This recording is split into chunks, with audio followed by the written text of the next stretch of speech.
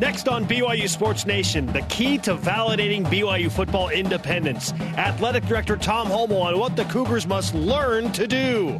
Men's hoops are a single-digit seed in the latest ESPN bracketology. Will they finish as such in March? Plus, Taysom Hill's future in New Orleans from a Big Easy perspective. Saints insider Kristian Garic joins us live. Let's go. This is BYU Sports Nation, brought to you by The BYU Store, simulcast on BYU TV and BYU Radio. Now, from Studio B, here's Spencer Linton and Jarom Jordan. BYU Sports Nation is live. Your day-to-day play-by-play in Studio B, presented by the BYU Store, official outfitter of BYU fans everywhere. Hope you're enjoying your Tuesday, January 7th. Wherever and however you're connected, great to have you with us. I am Spencer Linton, teamed up with a voiceover specialist for The Bachelor, Jarom Jordan. I've never watched The Bachelor before. Yet they keep sending me checks, so this is great. That's one of the most unbelievable facts about you, is that you've never seen one episode of The Bachelor. I have no interest in this particular TV show. Yet we hear your voice every week. Coming up. Yeah. The most dramatic episode of The Bachelor ever. How much does that guy get paid? Couldn't we all do that? A lot. Come on. A lot. Who doesn't want to be a voiceover guy that makes not even hard. A six-figure income for staying in your basement and using your own equipment to do voiceovers? And living with your mom. Like, that's the life, great, right? Yeah. Yes. In fact, Tom Fornelli, CBS sports analyst, tweeted out last night, the darkest time of year is when the timeline goes from college football tweets to Bachelor tweets. Yeah, there's kind of this dead period, right? We're about to hit it where it's just playoff games on the weekends for the NFL. We're about to lose college football on Monday. It's sad. Because, listen, regular season NBA and NHL just don't do it for me, right? We need to get into March Madness, and then spring training becomes interesting in the start of the season. Okay, it's getting warmer. We're getting outside. But, yeah, luckily, men's volleyball is going, and gymnastics with a nice performance last night, and men's hoops is crushing it, spring football. So there are certainly things to entertain us here. Yeah, we need to get into the NCAA tournament when BYU was a factor in the NCAA tournament. It's about time. Yes, I promise very limited discussion from here on out about Peter the Pilot and The Bachelor, because we've got actual reality to cover, Jarom. For example, Dalton Nixon of BYU basketball and how he's handling an infusion of NCAA tournament talk surrounding this edition of BYU basketball. And where are the Cougars in the latest ESPN bracketology? BYU Athletic Director Tom Holmoe says BYU football is close to becoming what they want to be. Well, what do the Cougars want to be? And Taysom Hill's future in the words of a New Orleans radio host. Plus, are you buying, selling, or holding Eric Mika's potential return to the NBA? I'm definitely buying today's BYU Sports Nation headlines. Give me all the bracket banter. A brand new ESPN bracketology released this morning, courtesy of college basketball insider Joe Lunardi, has BYU as a 9 seed facing 8 seed Colorado. Lunardi also has St. Mary's as a 9 seed and, not surprisingly, Gonzaga as the number 1 overall seed. This projected 9 seed matchup of sorts between BYU and St. Mary's tips off this Thursday at 11 Eastern on ESPN2 and BYU Radio. 2 of the top shooting teams in the entire country. St. Mary's is number 1 in three-point percentage. How about that? Pro Football Focus ranks BYU's offensive line the 12th best in the nation. Wow, how about that? Highlighting left tackle Brady Christensen as 5th nationally in pass blocking grades among all tackles. Cougars return everyone in the 2 deep, besides Thomas Schoaf this fall. I like that. Number 23 BYU Gymnastics defeats number 15 Nebraska in a season-opening duel, 195.75 to 195.6. The Cougars won the meet without All-American Shannon Evans in the lineup as she nurses some bumps and bruises. In Evans' absence, junior Abby Minor led the Cougars with a personal best all-around score of 39.325. The Cougars will compete this Saturday at 9 Eastern in the Rio Tinto Best of Utah Gymnastics meet at the Maverick Center in Salt Lake City.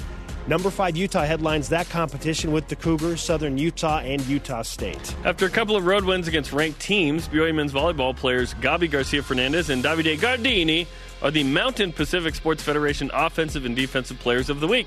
Fernandez posted 38 kills, 11 aces, including 7 in one match and 4 to end the match. incredible, at Lewis, while Gardini had 15 digs in 8 sets and 8 blocks in the 2 matches. The Cougars host Penn State, number 15 in the country, on BYU TV this weekend. Former BYU basketball big man Eric Mika returns to the Sacramento Kings G League affiliate, the Stockton Kings, after a brief and very productive stint with the Chinese Basketball Association's Xinjiang Flying Tigers. In China, Mika averaged about 20 points a game and almost 12 rebounds a game. It is anticipated that Mika will receive a 10-day NBA contract with Sacramento in the very near future. In the meantime, his Stockton Kings face the Rio Grande Valley Vipers tonight at 10 Eastern. Otherwise, why would he leave? Exactly. Unless it was just terrible. Granted, Jimmer Fredette was there 2 years. Eric Mika was there like a month. Jimmer Fredette was making a lot more money in China than Eric Mika was, I'm sure. I don't know the numbers. All rise and shout. It's time for What's Trending. You're talking about it, and so are we. It's What's Trending on BYU Sports Nation. BYU Athletic Director Tom Holmoe answered a number of questions presented to him by the Deseret News, including the following, Jarom. From the Deseret News, what were the impediments to the program having more success than it did the past 10 years? Tom Holmoe answered, and I quote, "We were at or near the top almost every year in the Mountain West Conference. Competition is consistently better in Independence, especially the last few years of scheduling. We also went through a coaching change midway through the decade, which brought an adjustment period. It comes down to learning how to win more games with tougher schedules." End quote. Jarom, is it as simple as learning how to win tougher games? I think it's a little too simple. Weight room analogy. You're in the weight room, you get a certain amount of reps on the bar, right? You want to get stronger, so you put more weight on the bar. But to me, it's unrealistic to think I'm going to get equal to or more reps with more weight. Maybe eventually over time, and I think that's what Tom is alluding to. Sure. But guess what? BYU's not getting better at recruiting. In fact, it's getting worse. And some of it is BYU's fault, some of it is not. Utah County and Salt Lake County kids, there's good football here. It used to be decent, good. Now it's pretty good, right? Kids are going all over the country from this area, which is awesome. It's a testament to those kids. It's a testament to Utah, the state, the University of Utah, and them being in the Pac-12, right? Technology has afforded anyone, anywhere to be looked at. BYU signed a kid from France in California, right? Cool.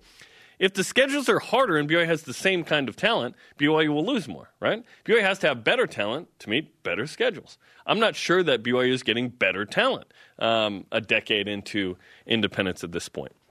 Scheduling harder equals more losses. It's that simple.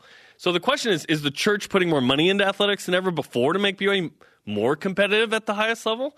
I'm not sure that that's happening. It feels like it's kind of the same, and BYU is hoping it will get better in other ways than are internal. I look at BYU kind of like the Moneyball factor, right? What can we do with less to do more? And the Oakland A's were extremely successful in the 2000s, right? With less money, would get to the playoffs. Guess what? They didn't get to the World Series. They just got to the playoffs. So can BYU get to 8+ wins and us be happy enough? I hope so. I don't see BYU simply winning more games under the current construct. Yeah, I don't know that it's as simple as learning how to win tougher games per se, but it's learning how to manage tougher schedules overall. BYU won some tough games this year. That's never been a question whether they could do that. Tennessee. BYU beat USC. This has never been an issue. Beat Boise State. Yeah. They won in Logan. They don't win enough. Okay. The difficulty, I think, is BYU figuring out how to beat the teams that they should beat, Jarom. This has been an issue for the Cougars in Independence, is losing games that on paper we think, BYU should probably win that game. BYU probably should have beaten Toledo. BYU definitely should have beaten South Florida. BYU should have won the bowl game against Hawaii. Would we even be having this conversation dominated by frustration if BYU had finished with 9 wins? Heck, even 8, so that there was some marked sign of improvement from one year to the next. It wouldn't feel as negative or as frustrating if BYU could win games that on paper they should win. And that's a simpler idea than, hey, go win the hard games. BYU won the hard games, 3 of them this year. Yet BYU continues to only win about 40% of the hard games. That's if you're going to move forward, you have to not only win the games you should, but you got to win some you shouldn't. Like, I feel like BYU had a winning record against tough opponents on this schedule in 2019. They just couldn't beat teams like Toledo, USF, San Diego State, and Hawaii. It's crazy. Yeah, but at the end of the day, you need to beat Utah occasionally. You need to compete with Washington. You can't get blown out. Beat Hawaii first, then we'll talk about beating Utah. Well, no, those are always at the back end of the schedule. The first couple of games are hard. Topic 2, more from the Q&A. Deseret News. Are you generally satisfied, Tom Homo, with the progress the football program has made the past decade? Thomas Homo. We accomplished some good things over the last decade, but there's certainly room for improvement as we enter a new decade of opportunities. Independence has provided the chance to compete against some of the storied programs in college football. While transitioning to tougher schedules, we were still able to average about 8 wins a year and play in 9 bowl games. We also had opportunities to finish some seasons in the top 25 or better, but let them slip away with unexpected losses. Spencer, is BYU football close to being the team Tom Homo describes here? Yes, this goes to what I was just saying. Let me quote the last sentence from Tom Homo. We also had opportunities to finish some seasons in the top 25 or better, but let them slip away with unexpected losses. The issue for BYU is managing tougher schedules by winning the games that we think they should win. This isn't a new thing. This isn't only a 2019 trend. BYU is losing games consistently through independence that we think they should win. So it's, I don't know what you attribute it to. I know you've talked about, well, maybe they'd have more in the tank if they didn't have to play such an early or a tough early schedule, okay? BYU got through the first 4 and looked a little defeated or depleted when they went to Toledo, but they should still win that game, Jarom. BYU should still win that game. I agree. Yes, BYU is close in the margin. Yeah. Yes. But no in actually doing it, okay? If they were close, they would stumble into it at some point.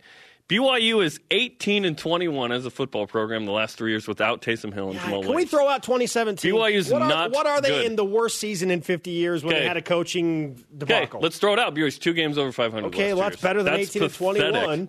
Yes, but it's pathetic. This is BYU. 2 games over 500 in 2 years? Come on.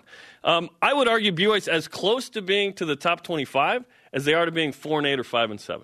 Because if you're going to argue that, hey, just beat Toledo and South Florida and Hawaii, you're 10 wins, I would say USC, if they score a touchdown in overtime, they win that. And Tennessee, if BYU doesn't get a miracle to Micah Simon, those are 2 losses. BYU starts 0-4.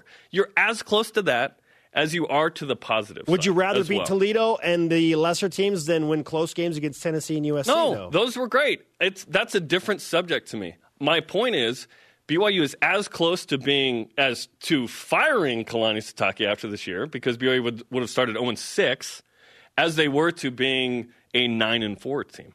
The margins are close. To me, it comes down to execution, coaching, culture. BYU certainly has some room, some work to do. And you look at 1-score games, which brings us to our stat of the day. It's the BYU Sports Nation stat of the day. Past 4 seasons under Kalani Sitake, BYU's 10-14 in 1-score games. Zach Wilson as the starter is 2-5. Those can swing a season. I look at my Seahawks. I don't think the Seahawks are that good this year.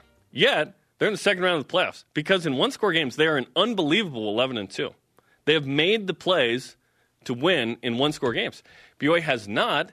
And if BYU made a few more of these plays, we would have a different conversation. Yes, that's how fickle this is. Right. BYU beats Hawaii and beats USF. The Cougars are 9-4, and everything is looking up. It's trending in the right direction. Right. And I would argue if BYU doesn't make a play against Tennessee and USC, BYU sits here and finishes the regular season 5-7. No arguing the fact that BYU basketball is putting together a resume that has gathered the collective attention of the NCAA Tournament Selection Committee. In fact, they're garnering attention all over the country, from bracketologist Joe Lunardi specifically, who now has the Cougars as a 9 seed, taking on Colorado in his latest projection.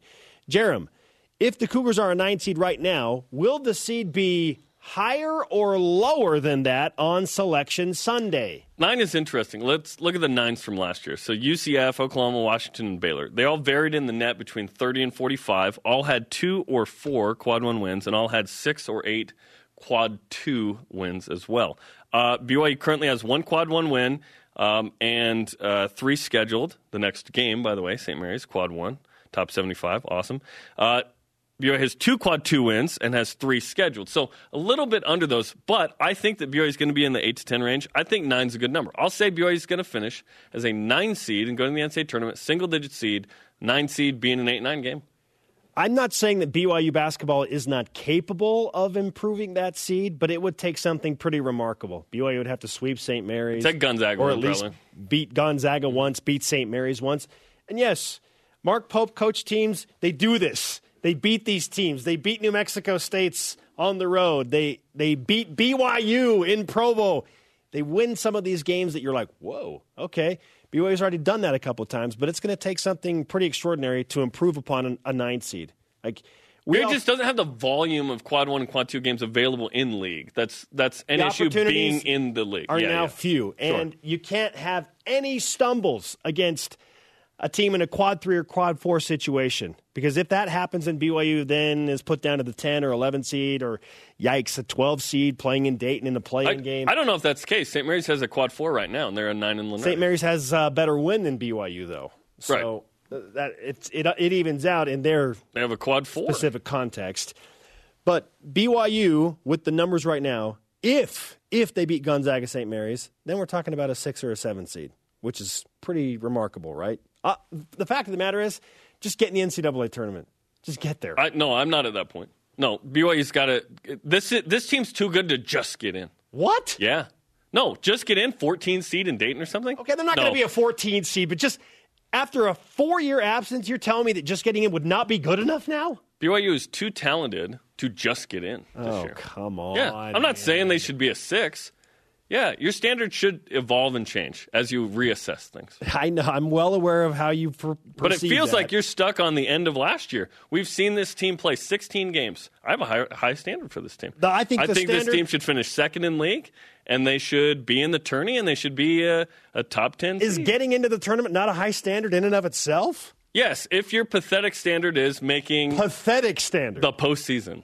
Okay. You're sitting on, BYU didn't make the NIT, so just get in. No, this team's really good. They should do good things. They are good, and getting into the tournament says you're a really good team. No, period. They're 32. They're not 50. They're 32 right now in net. This team is more than just getting in. Okay. Expectations are fun, aren't they? Question of the day. BYU basketball currently a 9 seed in bracketology. Can they improve that seed? The answer is yes. More importantly, how? We want to hear from you. Let's go to Voice of the Nation. This is the Voice of the Nation on BYU Sports Nation. At Mr._Notham answers on Twitter. The Cougs need to beat the Gales and then not lose the freebies like Pacific and Portland. The freebies. Pacific's not a freebie. Pacific just beat St. Mary's. BYU had some head-scratching losses last season. Avoiding those is the key. A high-profile loss is disappointing, but acceptable. Losing to Pacific is not. Listen, if BYU stumbles and loses one on the road and it's a quad 2, that's not a season breaker. It's already happened. Not a season twice. breaker. Yeah, come on. Coming up, will Taysom Hill be in a Saints uni next year? Plus, BYU basketball senior forward Dalton Nixon on what he thinks of a 9 seed in the tournament. And what St. Mary's does that concerns him the most, a player preview showdown in Moraga. This is BYU Sports Nation. I'm more importantly looking at the shoes. Those. BYU Sports Nation is presented by The BYU Store, the official outfitter of BYU fans everywhere. Join us tonight for the return of BYU basketball with Mark Pope as the coach, and Jake Toulson sits down with Greg Wrubell as the Cougars prepare for St. Mary's Thursday night. Huge game. Watch it on the BYU TV app, 8 Eastern, 5 Pacific. We are live in Studio B. This is your day-to-day BYU Sports play-by-play. I'm Spencer Linton alongside Jarom Jordan. Joining us now in Studio B is BYU basketball senior forward Dalton Nixon. Dalton, it feels like we had you on just a couple of weeks ago.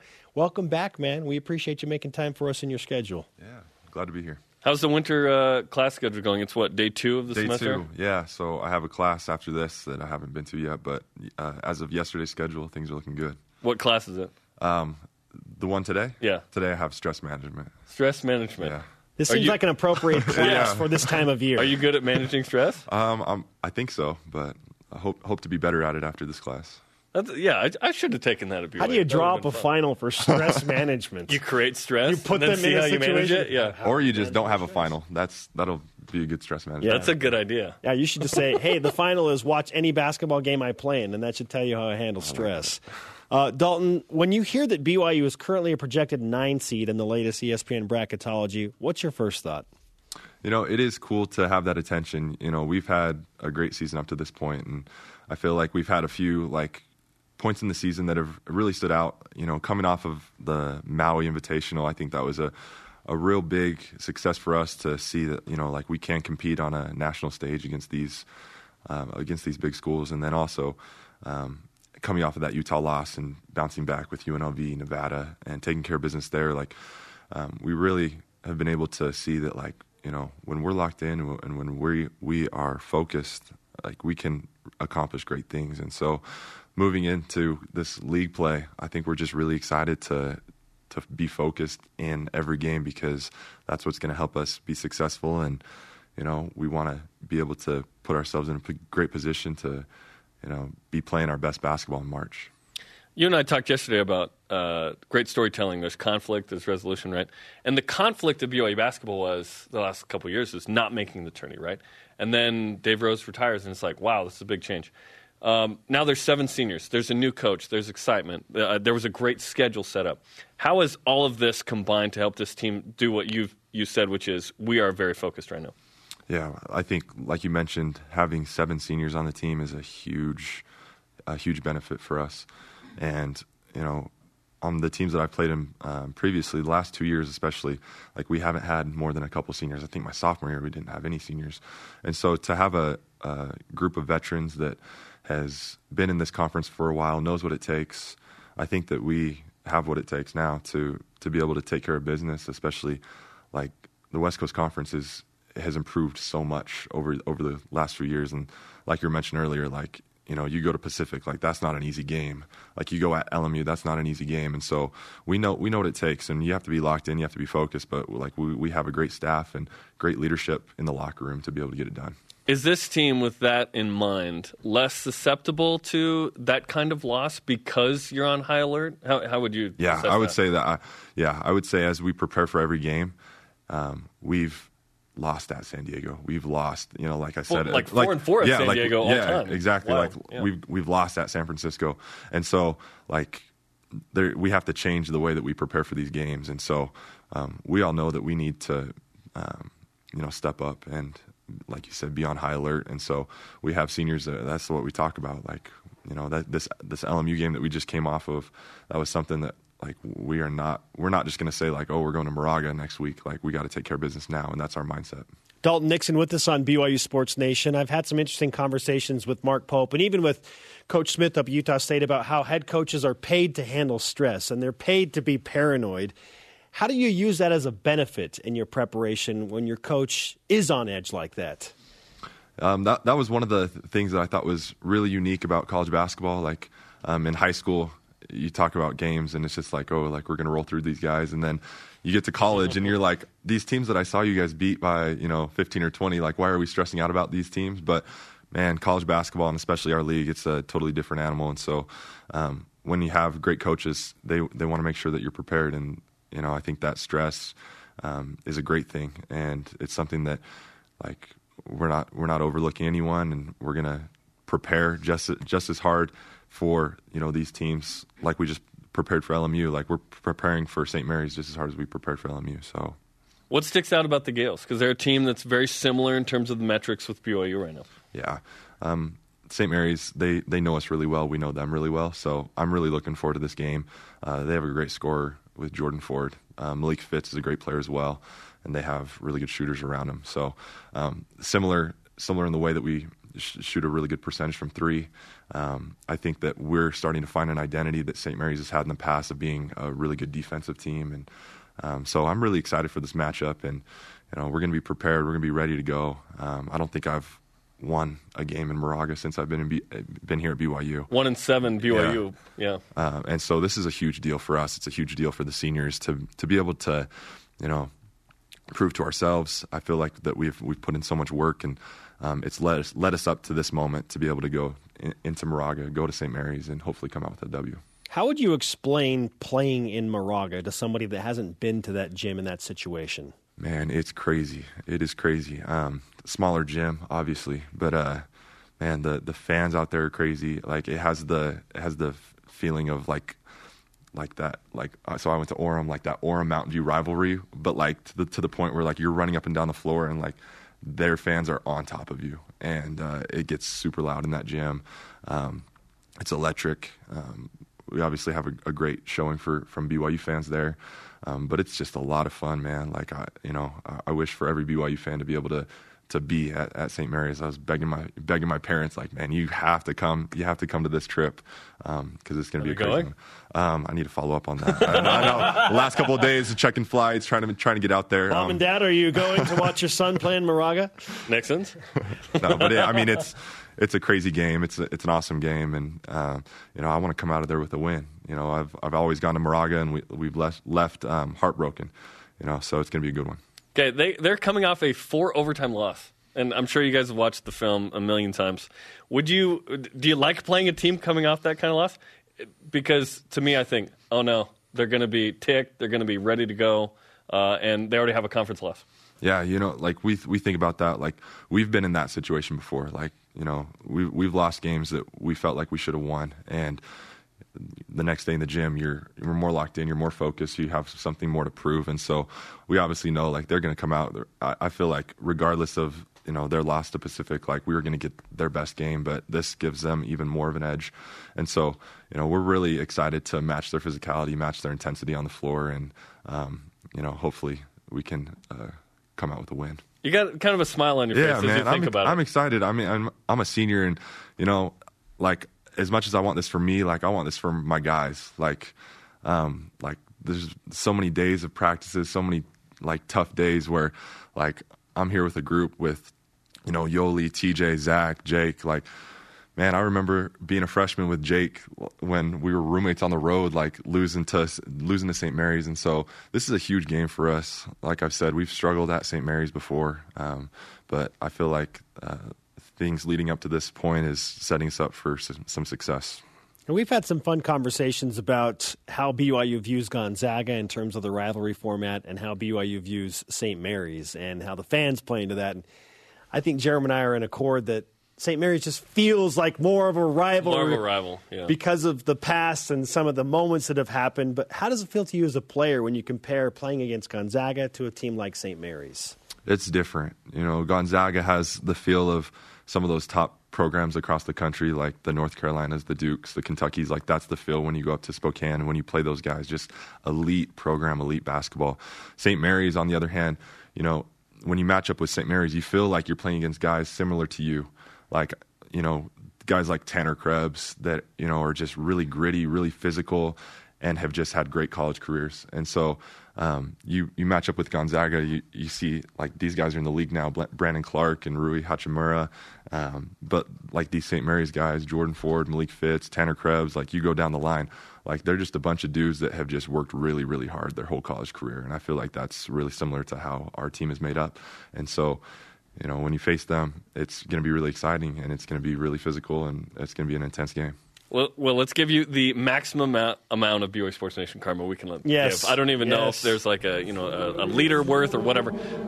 To go to Moraga and play your best game and go win, because that'd be awesome. Thank you. Appreciate it. And you make me smile with your smile thinking about the game. I'm getting even more. Let's go. You guys leave tomorrow, I take it? Yeah. Okay, awesome. Well, good luck in Moraga. I hope your parents are there. Hope so. If they're not, they can watch it with us at our house. Yeah.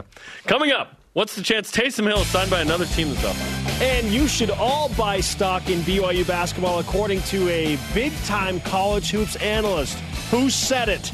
This is BYU Sports Nation. Listen to BYU Sports Nation on demand on the iTunes, TuneIn, or Google Play, and enjoy on demand. Please subscribe, rate, and leave a review. We would love for you to do that, and we would also love for you to join with us in the Whip Around. It's time for the Cougar Whip Around. Men's basketball. Get your bracketology. BYU's a 9 seed playing 8 seed Colorado, according to Joe Lunardi of ESPN. Cougars play a fellow 9 seed St. Mary's Thursday night. ESPN college basketball analyst Jay Billis has BYU ranked number 44 in the nation in his latest overall rankings. Seth Davis of The Athletic has BYU basketball as a buy in his latest buy, sell, or hold segment for the Hoops Thoughts Stock Report. Well done. Football. Pro Football Focus ranks BYU football's offensive line the 12th best in the nation, highlighting left tackle Brady Christensen as 5th best nationally in pass blocking grades among all tackles. Cougars returned everyone in the 2 deep besides Thomas Schoaf this fall. Gymnastics. Number 23 BYU Gymnastics beats number 15 Nebraska in a season-opening duel. Cougars score 195.75 to the Huskers 195.6. BYU won the meet without All-American Shannon Evans. She's nursing some bumps and bruises. Should be back for this weekend's meet.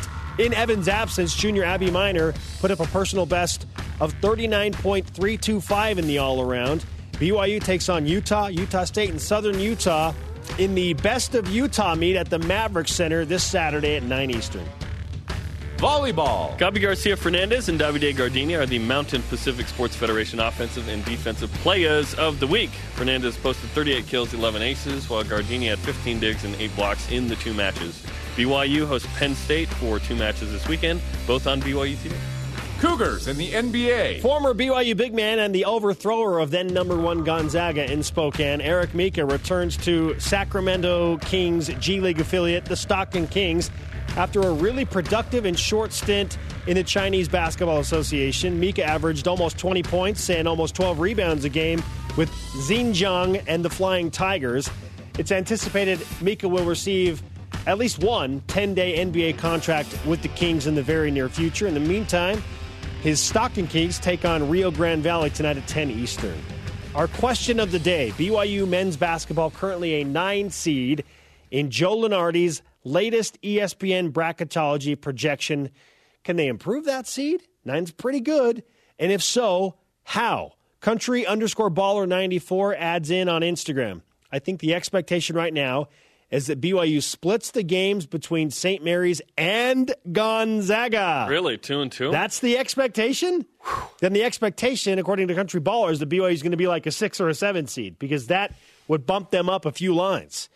He says, I know Gonzaga is big time this year, but even their sports writers think they're going to drop one to BYU or St. Mary's. So if BYU can sweep one of them and not have any bad losses against other WCC teams, BYU will improve. If BYU does that, Jarom, they'd be in contention to win the league. Yeah, it depends on how many losses Gonzaga has. Gonzaga hasn't had 3 losses in league in what seems like a million forever years, right? Can BYU beat Gonzaga? Yes, BYU has won with worse teams in Spokane. Here's the thing, though. I think Gonzaga's vulnerable. With their 2 league games, what have we seen? They won both, but Portland was up 7 at halftime. Losers talk about margin at halftime. But Portland was up 7. What? Portland gets blown out in the second half. But Pepperdine has a 3 to tie with 5 seconds left. In Spokane. On Saturday night. Gonzaga is very, very good. I think they're a top 5 team. I think they're number 1 by default. I don't know that they're the best team in the country. The number 1 team has lost like 4 or 5 consecutive weeks or something. It's a carousel. They are a top 5 team in the country. They are top 10. They're really good, but it doesn't mean they can't lose. But not being able to lose once isn't a big deal unless it's to BYU. Will BYU ever win a league title with Mark Few in the league? The Cougars would have to have least 16 wins. On average, the champion needs at least 16 wins in conference to lock it up. Aren't there? How many games are there? Aren't there? Now there are only 16, now? So that makes it feels like almost tougher.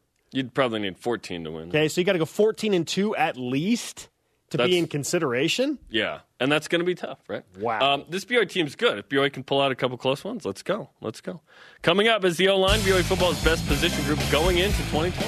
What's the future for Taysom Hill in New Orleans? According to Saints reporter and insider Kristian Garic, he'll join us live next. This is BYU Sports Nation. BYU Sports Nation is presented by The BYU Store, the official outfitter of BYU fans everywhere. BYU men's volleyball was the only team to get 2 ranked wins on the road last week. They host number 15 Penn State Friday, 9 Eastern on BYU TV, our home opener, one of 10 broadcasts this season on BYU TV or the app. Welcome back to BYU Sports Nation alongside Jarom Jordan. I am Spencer Linton. We now welcome in the co-host of Sports Talk and New Orleans Saints and LSU pre- and post-game coverage on WWL in New Orleans, Kristian Garic, on the Deseret First Credit Union Hotline. Kristian, nice to have you on BYU Sports Nation. Good to be on with you guys. Thank you very much. How is everybody in New Orleans handling things with LSU competing for the national championship, but the Saints suffering another frustrating head-scratching loss and with a pass interference, no call, no less? Well, I think Saints fans, they're adjusting.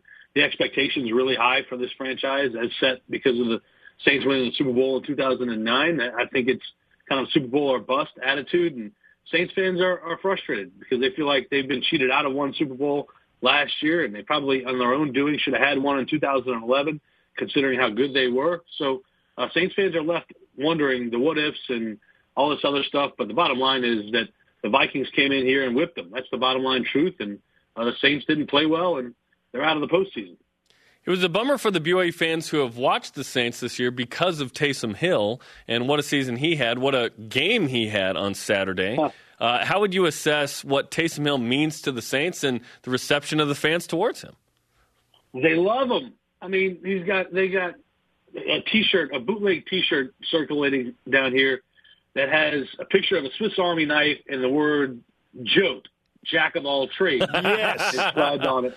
And they buy his jerseys. He's a football player. They love him. And look, the team loves him. You can see when he comes in on special packages and makes a play, it kind of just energizes. It did on Sunday when he was brought in to throw that 50-yard pass to Devontae Harris, and also later in the game when he ripped off a couple of big runs.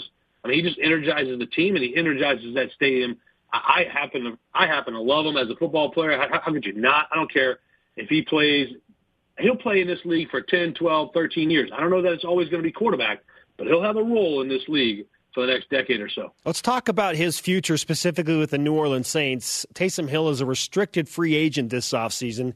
Is there any way New Orleans lets him go this offseason? Not a chance. Not one chance. Look, I think that there's a conversation that needs to be had is, do you even tender him or you just sign him to an extension? Because they could tender him, and if they do tender him as an RFA, I would expect him to be at the first-round compensation level, which will be about $4.6 million. The hard part is you've got Drew Brees that's scheduled to become a free agent, Teddy Bridgewater that's scheduled to become an unrestricted free agent, and Taysom Hill is going to be a restricted free agent. Now, I think Drew Brees is back with the Saints. I think Teddy Bridgewater created a market for himself, and he's going to get paid on the open market. But Taysom Hill, I expect to at least get a first-round compensation level package, or tender, I should say, or perhaps even signing an extension. Either one I would be fine with. I think that, he's certainly worth $4.6 million because of his ability to play on special teams, his ability to play on offense, having special packages. I mean, he runs routes. He makes tackles. He runs the football. I think that if you wanted him to, he could probably play safety if he needed to. Seriously. Yeah. He was the lead blocker on Alvin Kamara's touchdown run in the game. I mean, the guy, he literally is a jack of all trades, and I think presents tremendous value to that team. Kristian, in high school, he kicked. And at BYU in practice, he made a 60-yarder. I'm not even kidding. So you need to somehow get him kicking in the game as well. But I do want to ask this. Does this mean do you think Teddy Bridgewater is going to sign a contract and leave? And then does Taysom Hill become the backup next year? I think that would be the case. I really do. I think, look, Teddy Bridgewater will forever be loved in this city because of what he did for the 5 games that he was in for Drew Brees. And look, I think it was the right thing to play Teddy Bridgewater because Taysom Hill, let's face it, as a quarterback, still has some things to clean up, right? So I think Teddy Bridgewater is the more polished quarterback. And I think he's going to leave in free agency. He's going to have a market. The Saints aren't going to be able to compete with that along with signing Drew Brees to a contract this offseason. So I think Teddy Bridgewater is going to be off and running in free agency, and Taysom Hill will be the backup to Drew Brees next season. Now, if Taysom Hill is the backup, how would that then affect what he does for New Orleans? Because he is a jack of all trades. So would they then feel compelled to scale him back? No, I think what they would try to do is find a veteran quarterback that comes in fairly cheap, that in case Taysom Hill were the listed backup, right, and he got injured in a play, you would still have a backup. I don't think they would limit him. I don't think you would want to limit him in what the impact he could have on a game. He literally, I think he was the entire offense for the Saints on Sunday when he rushed for over 50 yards, threw for over 50 yards, had a receiving day of over 50 yards. I mean, he did it all. Felt like it. Yeah, he was their spark. He was. Look, I don't question Sean Payton's play calling very much, but man, I shudder to think about throwing the ball in which Drew ended up fumbling that play. I wonder if Taysom Hill ultimately could have ran the ball one more time to give you a little bit more of a spark. I think that he was so hot that I wondered why they didn't just keep feeding him. Yeah, it's an interesting conversation, too, long-term, because we were discussing yesterday the future of Taysom Hill, and I mentioned I think it depends on what Drew Brees does, right? And you mentioned he's a free agent, anticipated to come back, and who knows how long he's going to play. But Taysom Hill long-term wants to be a quarterback. This has been awesome in the meantime. But how do you see this playing out in the next couple of years? Is Taysom Hill the heir apparent, whether that's a year or two or three down the road at quarterback? I don't know that I'm up here ready to say he is the heir apparent. Well, let me back up. I think he's the heir apparent, but in other words, when you say heir apparent, does that mean he's the second coming? No, I don't know that yet. But I think he is the future heir apparent to Drew Brees. But I think that's probably a year or two down the line. Kristian Garic, co-host of Sports Talk, New Orleans Saints insider with us on BYU Sports Nation. If you had to put a number on how long Drew Brees will play and be the starting quarterback in New Orleans, what would it be? Man, I can never put a cap on him. He's beaten all the odds, right? If I say 2 years, he'll play for 5, right? Yeah. I think ultimately he won't say this publicly, but I think as long as Tom Brady is nipping at his heels for all these records, if he's playing, Drew's going to play. I guess that's the best way I can answer it. But I think realistically, down here, people were melting down, living in the prisoner of the moment, saying it's time to move on from Drew Brees and all this other nonsense after the loss to the Vikings. I think he didn't look old this year. I think he still looks like he can play the game. I know he's a guy that wants to keep playing the game. I think realistically 2 to 3 years. I know what he means to Taysom Hill. Let's finish with this, Kristian. If before Taysom Hill got to New Orleans, how much did you know about him? Did you know anything about his BYU backdrop? 0. I had never heard of him. I mean, honestly, when they signed him at the end of roster pairings 3 years ago, I was like, okay, they got this athletic quarterback. I went to YouTube and looked up a couple of things, right, watched some highlights, and I was like, all right, great. He'll be around on the practice squad. Yeah. Okay, cool. That's literally how I felt. All right, he'll be around. They'll try to develop him, and I literally said, he'll be on the practice squad for a couple of years, and then we'll see what happens after that. Nowhere in my wildest dreams or my imagination did I envision this kind of impact that he's had here in New Orleans. I'm telling you, the fan base loves the guy. They love him. Now his jersey's flying off the shelf to boot. Hey, Kristian, great stuff, man. We appreciate the time and hope you enjoy the LSU coverage as they compete in the national championship. That's it's like Princess Leia when she says, "Help me, Obi-Wan Kenobi. You're my only hope." Well, That's what LSU is. They're our only hope right now. Yes, in New Orleans. That's going to be amazing. Joe Burrow is the only hope for the Cincinnati Bengals, if we're being honest. Yeah. Well, look, I know you guys got to run, but. Man, the last place I want to see him go is Cincinnati. I just don't want to see him go. That's fair, man. That's totally fair. Kristian, great to talk to you, man. Thanks so much for the time. All right. Thank you. Bye-bye. Kristian Garic on the Deseret First Credit Union Hotline. Deseret First, you know why, we show how. As Ed Orgeron would say, go Tigers, Joe Burrow. Man.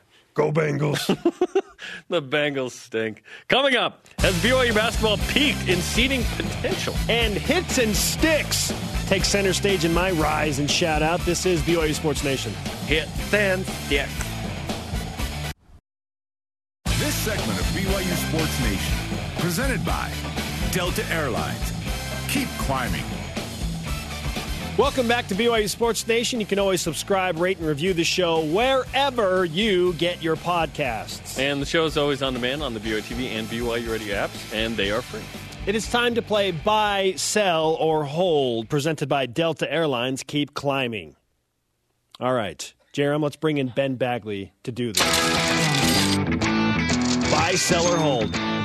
Let's start here, guys. Buy, sell, or hold. The BYU offensive line is the best position group right now for BYU football. I go hold, which is something that they do sometimes. The linebackers are in the mix to me because BYU returns. A lot of these guys had 10 picks.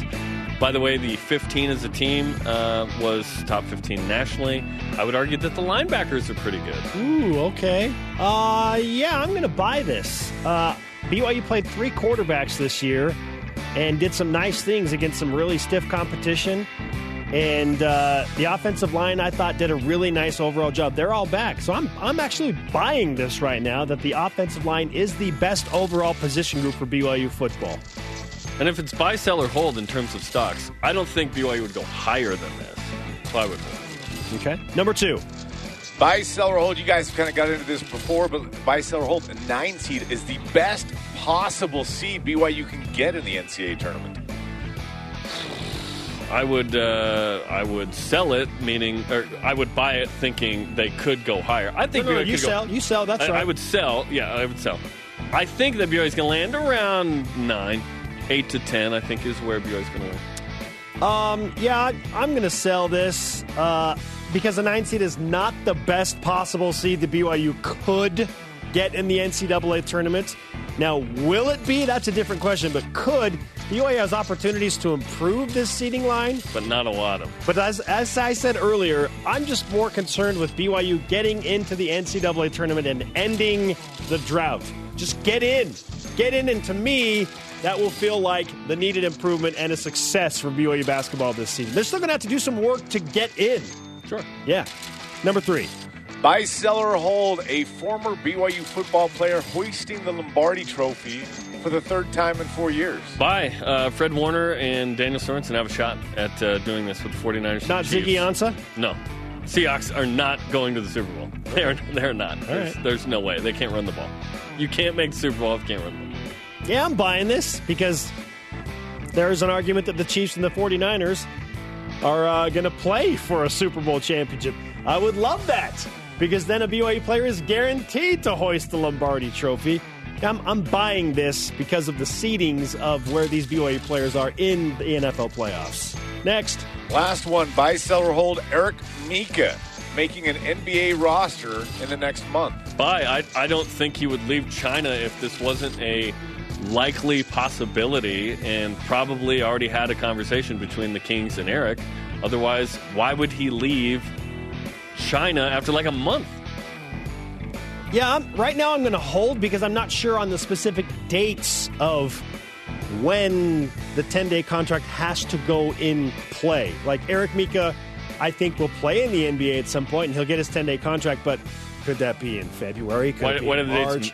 Sure. So it's in the next month. Oh, this month. I think he left because it is this month. Yeah, I'm sure they guaranteed it to him, but I don't know how. I don't know that they guaranteed it to him. They would have announced it. How quickly the turnaround is there. So I'm holding for now because it could be February or March. All right, that's buy, sell, or hold, presented by our friends at Delta Airlines. Our question of the day: does BYU basketball, currently in 9th seed in bracketology, can they improve that seed, and how? Our elite voice of the day, presented by Sundance Mountain Resort. April Chessman-Kirstich answers on Facebook.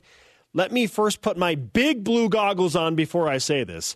First, after BYU wins all their conference games and takes the Gonzaga Invitational, they could be ranked as high as number 4.